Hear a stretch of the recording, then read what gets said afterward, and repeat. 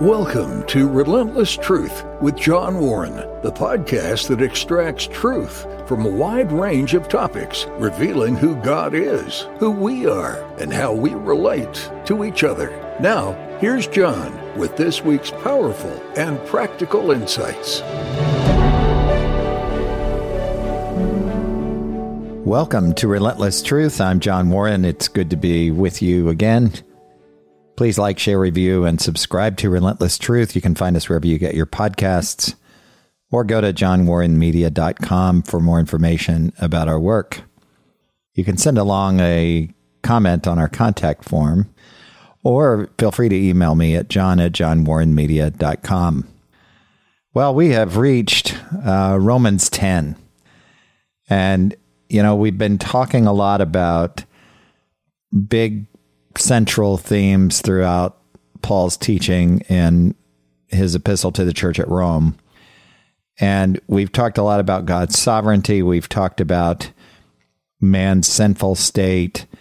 We've talked about justification by faith and a number of other topics, just kind of addressing them as they come. This is a survey of the book of Romans, Paul's epistle to the church at Rome, not a deep dive, or we would be moving much more slowly. Well, we've talked about man's condemnation, and Paul goes pretty deep here in Romans, theologically speaking. On the surface, it looks maybe like the language is very simple, and he has these long run-on sentences, and yet there's significant depth here, and I think we misunderstand sometimes the level of depth because we don't pull back and see the big picture. Paul's going to talk in chapter 10 of Romans, and I know chapter 9, we just covered chapter 9 last week, and I know that's one of the chapters that people who are accused of being hyper-Calvinists they'll go to Romans 9 and talk about Esau and Jacob, like we said last time, and we're not going to go through that again today. But there is a doctrine of election and predestination and in Scripture, and God is entirely sovereign, completely sovereign. And yet, no person on this earth has ever been condemned by anything other than their own sin. Man is responsible. We actively make decisions. Our pastor, Mike Francis, years ago, would hold his hands in fists as far apart as he could stretch his arms, and he would say, "Is God entirely sovereign?" And look at one of the hands. Yes. But then you look the other way and say, but does man make decisions? And the answer is yes. And, we say it different ways, but I think it's important to talk about this very candidly and talk about what we know versus what we don't know, and to try to avoid speculation. So we honestly don't know how those things work together, how man makes choices and God is entirely just in requiring man to live with consequences of those choices because of his righteousness. And God is entirely sovereign in all things. But the mystery lies in this, and that is, he didn't create wind-up dolls. He didn't create a people whose entire life was predetermined. And I know some of you are going to cringe when you hear me say that. Some of my good friends probably cringe when I say that. He allows man to make choices. Is he surprised by any of our choices because of his omniscience? No. His being timeless, not bound by space or time, allows him to have foreknowledge of everything we're going to do. And then you get into why doesn't he change our decisions? Well, if he loves us, why doesn't he make them all good? Because he created creatures who have volition. And And that, I know that's complicated for all of us to grasp. And I know well-meaning theologians take various sides of this issue, look at it through various lenses and in various ways from different perspectives. And I know they can just be confusing and even incredibly disappointing, and even place burdens on us. You leave sometimes a lecture or a sermon or a YouTube video or a book, and you say, wow, I didn't think of it that way before. That doesn't sound right, but it's kind of blowing my mind. So my goal is to not do that today, but to, again, talk about what the scripture actually says. So let's just jump in and see what we have here in Romans chapter 10. It's interesting if you are in a church that where the pastor or pastors teach Romans from time to time or reference it from time to time, you might agree with me, and you might not, but you might agree that chapter 10 is kind of the forgotten chapter. Chapter 11 is often quoted because of the last few verses of chapter 11. Chapter 12 is often referenced because of Romans 12, 1 and 2. I beseech you, therefore, brethren, by the mercies of God, that you present your bodies a living sacrifice. And then you go on through the rest of the book. You know, obviously chapters 1, 2, and 3 are very important. 4 is important. 5 is important. 6, everybody kind of knows what all those are. But you get to 10 and it's sort of forgotten, but I think Paul is making a point. He has talked about the sovereignty of God in everything. And then it's almost like he puts the brakes on, like you would if you were talking to a child and you were concerned that the child was going to just hear your instruction about the matter at hand. And he says, well, hold on a second, though. Man is still responsible. Here's what it says in Romans chapter 10, verse 1. Brothers, my heart's desire and prayer to God for them is that they may be saved. So he's talking about the Jewish people. He just referenced them in chapter 9.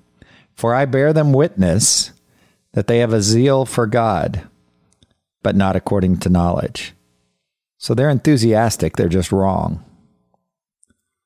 Not according to knowledge, not based on knowledge. See, Paul doesn't need to differentiate, thankfully. When he says knowledge, he's talking about knowledge of truth. He's not talking about knowledge of error. It wouldn't occur to him to be a postmodernist or to be even concerned about words not having meaning. This is how people communicated during this day, thankfully. They used words. Those words had meaning.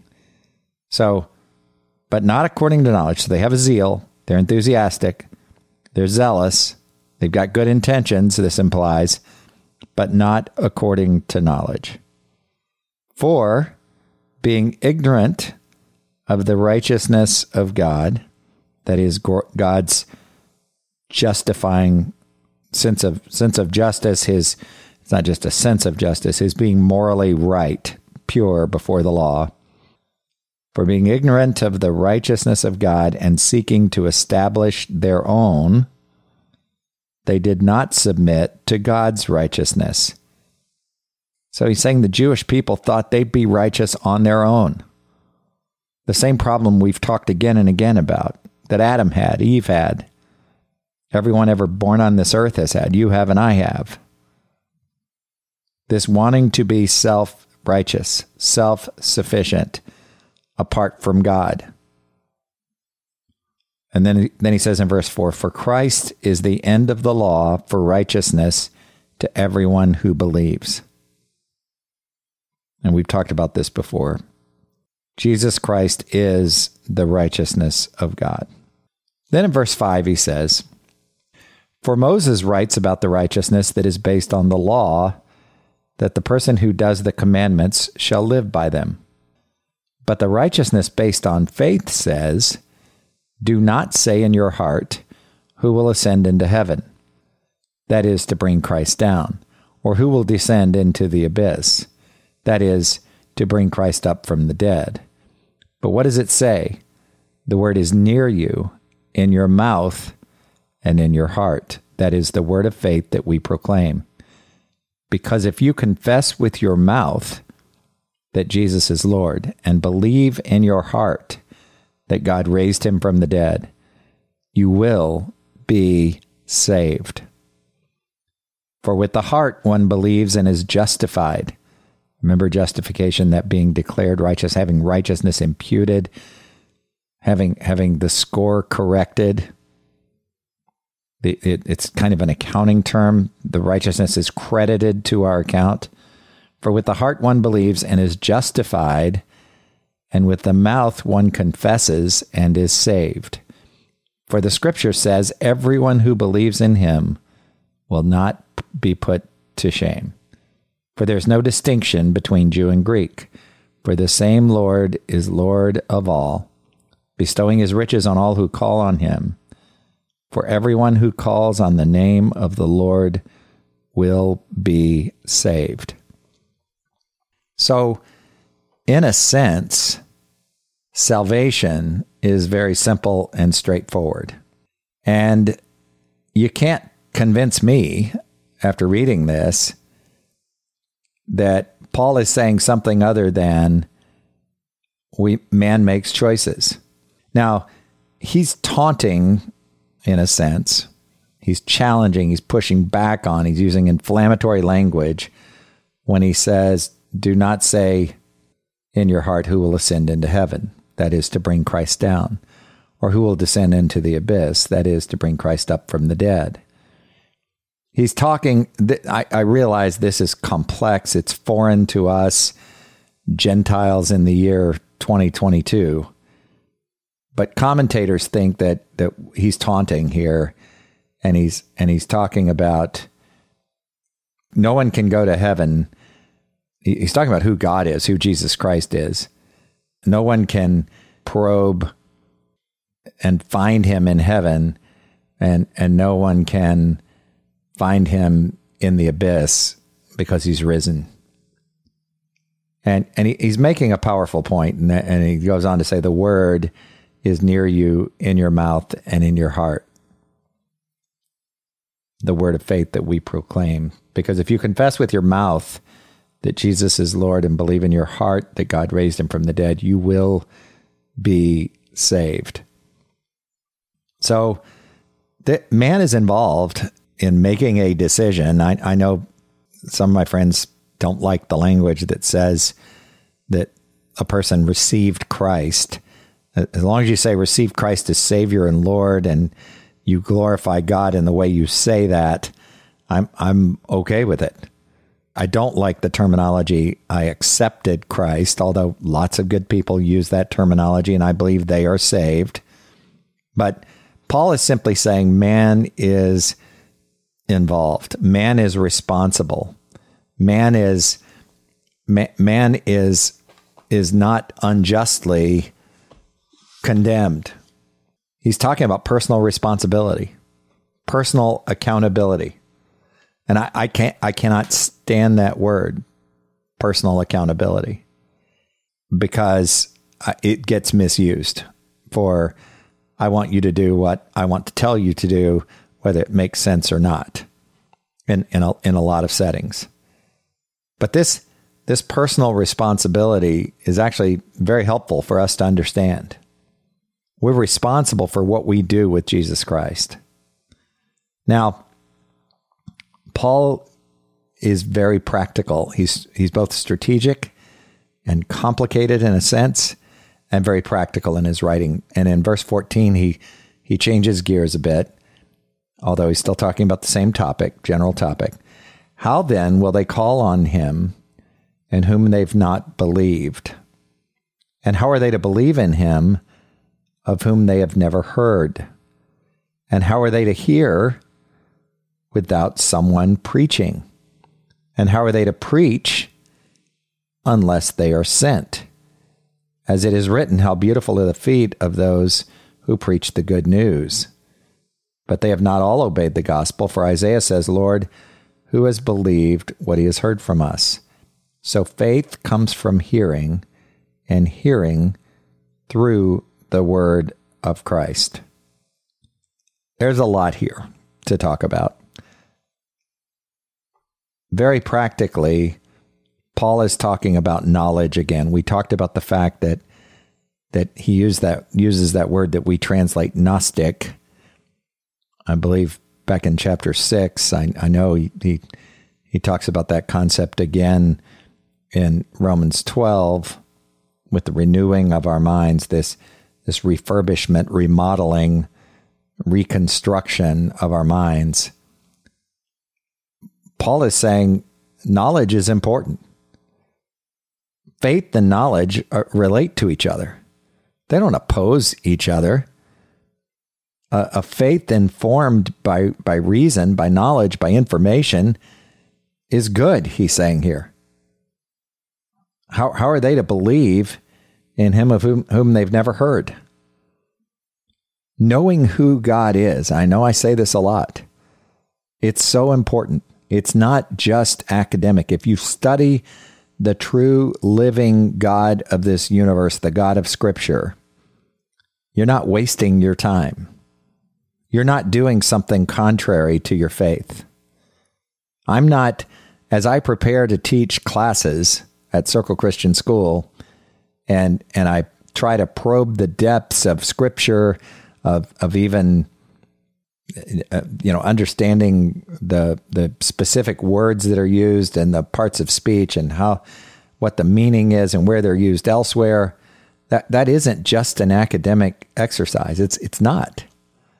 It grows my faith.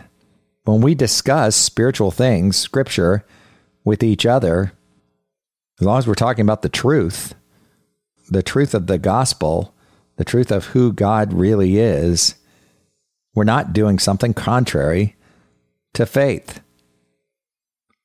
This belief or faith that Paul references says, he is saying here that it grows through preaching. And how are they to preach unless they're sent? Paul is saying, look, on a human level, humans are responsible. Preachers need to be sent. As it is written, how beautiful are the feet of those who preach the good news, who preach the gospel. Paul is advocating here for preaching the gospel.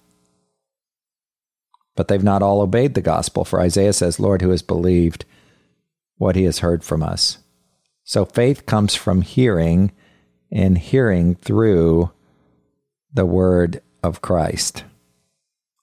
The gospel, Scripture itself, the word of God, actually informs our faith, grows our faith.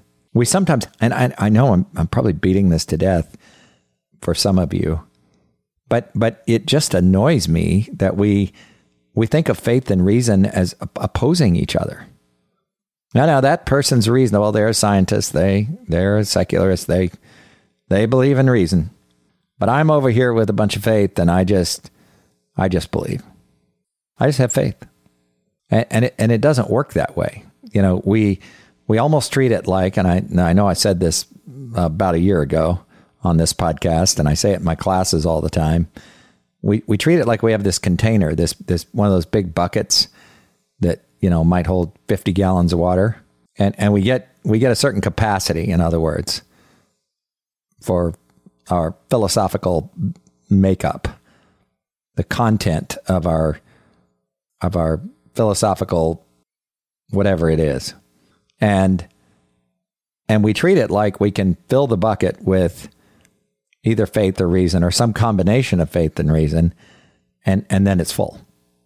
And we're done. Oh, I'm about 60% faith and about 40% reason.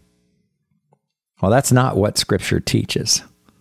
That's not how it works. Our faith grows as our knowledge grows, Paul is saying here. And our knowledge is to come from the Word of God. So if we want to grow our faith, do we just have to strain and try harder? Well, there's nothing wrong with trying harder. But Paul makes it clear. I mean, there's a lot to talk about here. Paul is making clear the fact that studying the Word of God, the gospel, preaching the gospel to ourselves, the true gospel of Jesus Christ, will grow our faith. The more you know, the more we know, the more our faith grows. And now, Christ is our intercessor. The Holy Spirit is making intercession for us as well. We have another means of grace called prayer, and we can grow in the faith a number of ways. But all of this is predicated, I believe, based on what Paul is teaching here, on human responsibility to study the Word of God. There's no way around it. And I want to talk about something very practical. That he didn't say reading a new self-help book every month. And there's nothing wrong with some self-help books. I don't even know what I mean when I say self-help books. I mean books about Scripture, biblical topics, Christianity, Go Make Your Life Better, Zig Ziglar, Tony Robbins, all that stuff. I think some of those two guys in particular are dangerous. I think the whole Amway thing, that's another topic for another day. But this whole I can think my way into prosperity is absurd. And I've read lots of good books. I like reading Tim Keller, John Piper, John MacArthur, R.C. Sproul. I've got some secular business writers I really enjoy. I like the work of Thomas Sowell in economics and Milt Friedman. And they've written some good information that is useful to me. But when it comes right down to it, on matters of faith, matters of eternal importance, we are to rely on the Word of God. And we should be very careful. We shouldn't say, "Oh, that's the Gospel Coalition. I just love them." Or that's that he's an Acts 29. I just love Matt Chandler and everything he's ever said. And I don't, but I have friends who talk like this. Or, can you believe Tim Keller said the following in answer to a question in an interview? His teaching was so good, and now I'm going to dismiss him altogether. Or they're affiliated with X. In my world, it's often the Gospel Coalition, or he's a Southern Baptist preacher, or he's in the PCA. And I know we look for vetting and credibility and all of that, but Scripture is our source of truth. It is. And I guarantee you some of you say, "Oh, that's just so boring. I just can't understand. I need a devotional guide to help me." Well, you don't, if you can read. And obviously, if the devotional guide helps you, you can read. And I get that. I was impacted years ago by a number of books I read that now I look back and I think, oh, there was some heresy in those books, but they were helpful. They nudged me along. But I would urge all of us, and I'm talking to me, to desire the meat of God's word, not shallow drivel. And I hope this podcast points us to Scripture. Don't rely on the words that I say about Scripture unless I'm reading it word for word. And I've been doing that throughout this series. When I start throwing around my opinion, test it with Scripture. The Apostle Paul is a brilliant writer. He's writing strategically, and he's introducing in chapter 10 this. He's introduced it before, but he's really focusing on man's responsibility. So let's look at the rest of the chapter. We're near the end. Verse 18, "But I ask, have they not heard?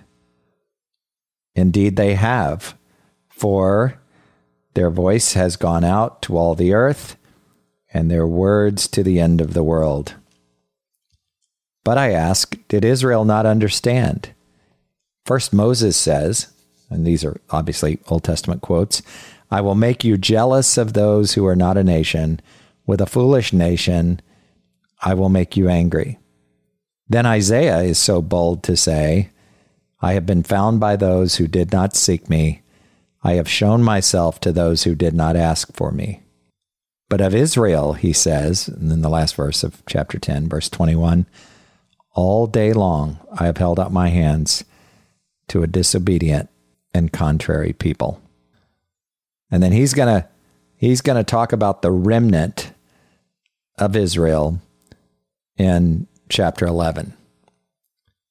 And so we're going to go there in a few minutes, but I just want to pull back again and look at this. What is Paul actually teaching in Romans 10? He establishes the preeminence of Jesus Christ over the law and his righteousness for everyone who believes early in chapter 10.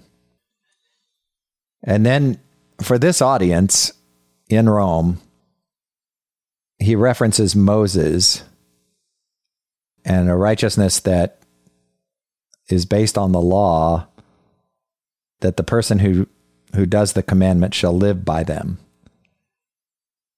And then he says, but the righteousness based on faith, and he explains what that looks like. Our righteousness, Jesus Christ is the righteousness of God. And this notion of being saved, Paul talks about. For there's no distinction between Jew and Greek, for the same Lord is Lord over all, bestowing the riches on all who call on his riches on all who call on him, bestowing his riches on all who call on him. For everyone who calls on the name of the Lord will be saved. What a beautiful promise. The gospel is clear. It's very direct.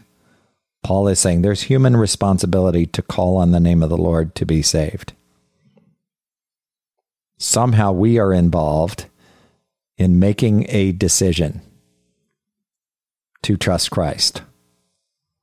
And yet God is sovereign in all matters, including salvation. I don't just believe that to be true. I know it to be true because that's what Scripture teaches. And it teaches it beautifully. And then he talks about the need to preach, to teach. And he talks about faith coming from hearing, by hearing, and hearing from the Word of God. Well, let's look at chapter 11, and then we'll visit the end of chapter 11 next time, but let's get started on it anyway. I ask then, has God rejected his people? By no means, for I myself am an Israelite, a descendant of Abraham, a member of the tribe of Benjamin. God has not rejected his people whom he foreknew. That's interesting. Ties back to Romans 8:29. Do you not know what the Scripture says of Elijah, how he appeals to God against Israel? Lord, they've killed your prophets, they've demolished your altars, and I alone am left, and they seek my life. But what is God's reply to him? I have kept for myself 7,000 men who've not bowed the knee to Baal or Baal. So too, at the present time, there is a remnant chosen by grace. But if it is by grace, it is no longer on the basis of works. Otherwise, grace would no longer be grace. So there is a remnant he's referencing. I'm encouraged by this. Israel was disobedient. They worshipped a false god.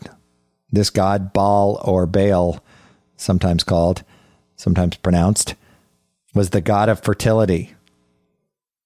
And yet the true living God caused a drought in all of Israel while they were worshiping this god of fertility. In a sense, challenging this false god, who isn't real, challenging this notion in the heads of the people of Israel, sort of to a duel. And the true living God won. But there was a remnant. And then in verse 7, he says, What then? Israel failed to obtain what it was seeking. The elect obtained it, but the rest were hardened. As it is written, God gave them a spirit of stupor, eyes that would not see, and ears that would not hear, down to this very day. Why were they hardened? Was God unjust in hardening them? These are my words. I'm not reading from Romans 11 any longer. Well, Paul's going to go on to answer that. But no, this is man's responsibility. They were given a spirit of stupor, eyes that would not see, because of their sin. And again, I know that flies in the face of some of the teaching of some of you, and some of the teaching that you've heard, and I'm just reading the scripture, and I want to be careful with it. So let's go on. Let's be sure we get this in context. And David says, "Let their table become a snare and a trap, a stumbling block, and a retribution for them. Let their eyes be darkened so that they cannot see, and bend their backs forever." Verse 11, "So I ask, did they stumble in order that they might fall? By no means. Rather, through their trespass, salvation has come to the Gentiles." So it's their trespass, their sin. God used their sin, and salvation came to the Gentiles so as to make Israel jealous, he says here. In verse 12, "Now if their trespass means riches for the world, and if their failure means riches for the Gentiles, how much more will their full inclusion mean? Now I'm speaking to you Gentiles, inasmuch then as I am an apostle to the Gentiles. I magnify my ministry in order somehow to make my fellow Jews jealous, and thus save some of them. For if their rejection means the reconciliation of the world, what will their acceptance mean but life from the dead? If the dough offered as a first fruits is holy, so is the whole lump. And if the root is holy, so are the branches." Wow. Here we go. Verse 17, "But if some of the branches were broken off, and you, although a wild olive shoot, were grafted in among the others, and now share in the nourishing root of the olive tree, do not be ignorant toward the branches. If you are, remember it is not you who support the root, but the root supports you. Then you will say, branches were broken off so that I might be grafted in. That is true. They were broken off because of their unbelief." Do you hear that? They were broken off because of their unbelief, but you stand fast through faith. So do not become proud, but fear, or respect is a good synonym of that word, of heavy-duty respect. For if God did not spare the natural branches, neither will he spare you. Note then the kindness and the severity of God, severity towards those who have fallen, but God's kindness to you, provided you continue in his kindness. I just see again and again how Paul is talking about personal responsibility and how it works here with God's sovereignty. Otherwise, you too will be cut off. And even if they do not continue in their unbelief, will be grafted in. For God has the power to graft them in again. For if you were cut off from what is by nature a wild olive tree, and grafted contrary to nature into a cultivated olive tree, how much more will these, the natural branches, be grafted back into their own olive tree? Now, he's teaching that the Jewish people, he's talking to the Gentiles, he made that clear at the beginning of this section, and he's teaching that Jewish people who come to faith in Christ will be saved, just the way Gentiles are. Then he goes on in verse 25, "Lest you be wise in your own sight, I do not want you to be unaware of this mystery." Now I pay attention when the Apostle Paul calls something a mystery. "Lest you be wise in your own sight, I do not want you to be unaware of this mystery, brothers. A partial hardening has come upon Israel, until the fullness of the Gentiles has come in. And in this way all Israel will be saved, as it is written, the deliverer will come from Zion. He will banish ungodliness from Jacob. And this will be my covenant with them when I take away their sins. As regards the gospel, they are enemies, for your sake. But as regards election, they are beloved for the sake of their forefathers. For the gifts and the calling of God are irrevocable. For just as you were at one time disobedient to God, but now have received mercy because of their disobedience, so they too have now been disobedient, in order that by the mercy shown to you, they also may now receive mercy. For God has consigned all to disobedience, that he may have mercy on all. And then listen to this beautiful section. Oh, the depth of the riches and wisdom and knowledge of God. Just think about that for a second. This is the Apostle Paul. Oh, the depth of the riches. He's just proclaiming this. The depth of the riches and wisdom and knowledge of God. How unsearchable are his judgments, and how inscrutable his ways. For who has known the mind of the Lord, or who has been his counselor? We act like that, don't we? Sometimes. You hear people say it all the time. How could God? God, how could you? If you're omniscient, if you're omnibenevolent and omnipotent and omniscient, why don't you stop doing X? Why don't you end this in the world? We do this all the time. His judgments are unsearchable, Paul says, and his ways are inscrutable. For who has known the mind of the Lord, or who has been his counselor? We act all the time like we are his counselor. He is subject to us, and he is not.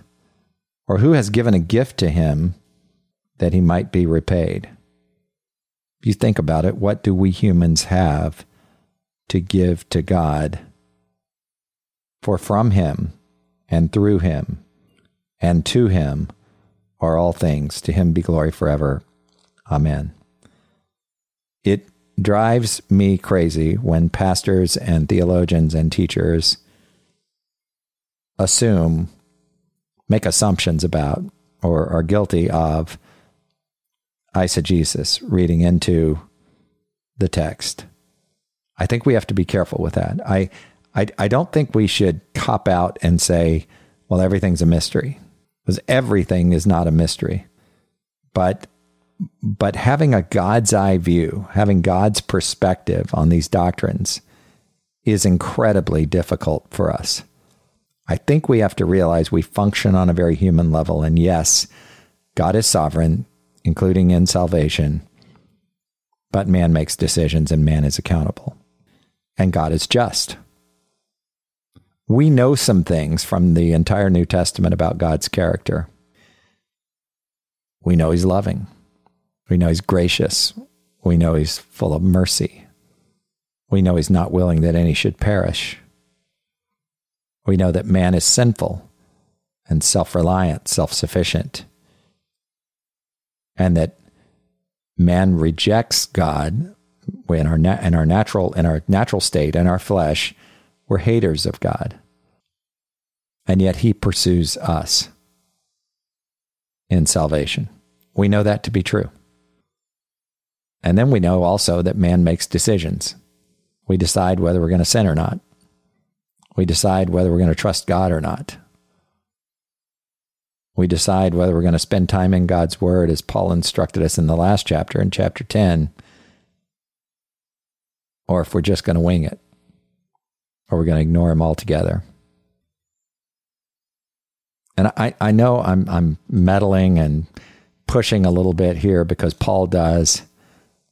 We're going to get to next week a beautiful section in Romans 12 that will bring some clarity, some beautiful clarity.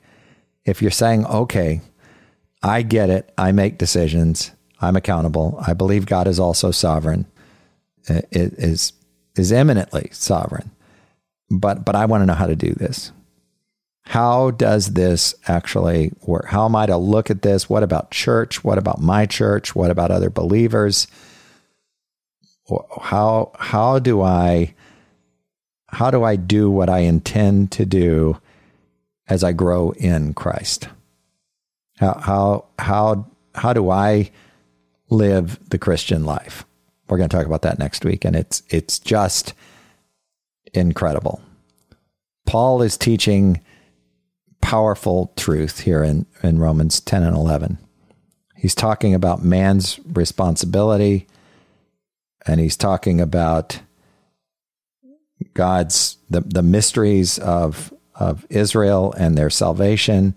And I realize to read these sections can be challenging, to study these sections. But we see some truth in here. We see truth, just like we said in chapter 9, we see truth that we can apply. We see some things that reference mysteries for sure. But we also see some things about God's character and about how he has assigned man to make choices, to make decisions. We see a little bit, we get a little taste for how he deals with Israel and Gentiles. And what we really see is just how justification by faith is to inform our lives. We even see the role of pastors, preachers in here, in this section. And we understand that they are important. That is, our society doesn't value them, but people who preach the gospel, and I'd cast a wide net when I say that, are to be incredibly valued. They are incredibly valued by Scripture. And we're all to preach the gospel and teach the gospel. But I'm talking about pastors, preachers. So I hope this is helpful. I hope you'll come back next time, and we're gonna cover Romans 12. We're really in the home stretch where Romans 12 is just beautiful. I would urge you, as I have in the past, to read it every day for a week, and then next time we'll talk about it. It is difficult for me to cover that chapter in just one podcast episode, but we're going to do it. And we're just surveying the book, and then we've just got a few chapters left, and we're in the home stretch of this beautiful epistle. I hope you've been with me from the beginning, and if not, please go back and listen to those episodes. We're going to go back to bringing in some special guests along the way coming up in a few weeks. So thank you for your support of Relentless Truth. We're well past the 1 year point now. I think we're almost 2 months past the 1 year point, and I couldn't have envisioned this happening. I'm so encouraged by your comments and your support. Thank you. Sincerely, thank you. It's a worthwhile work, and I hope you're benefiting from this study. If you are, please go to our website, johnwarrenmedia.com. Send along a comment on our contact form, or you can email me at john@johnwarrenmedia.com. Please find us wherever you go to get your podcasts. Feel free to give us a review, and don't hesitate to like and subscribe to Relentless Truth. Until next time. Thanks for listening to Relentless Truth with John Warren. Please consider sharing this podcast and subscribe to receive future episodes. Connect with John regarding your comments, questions, and show ideas through johnwarrenmedia.com or at John Warren Media on Facebook, Twitter, or Instagram.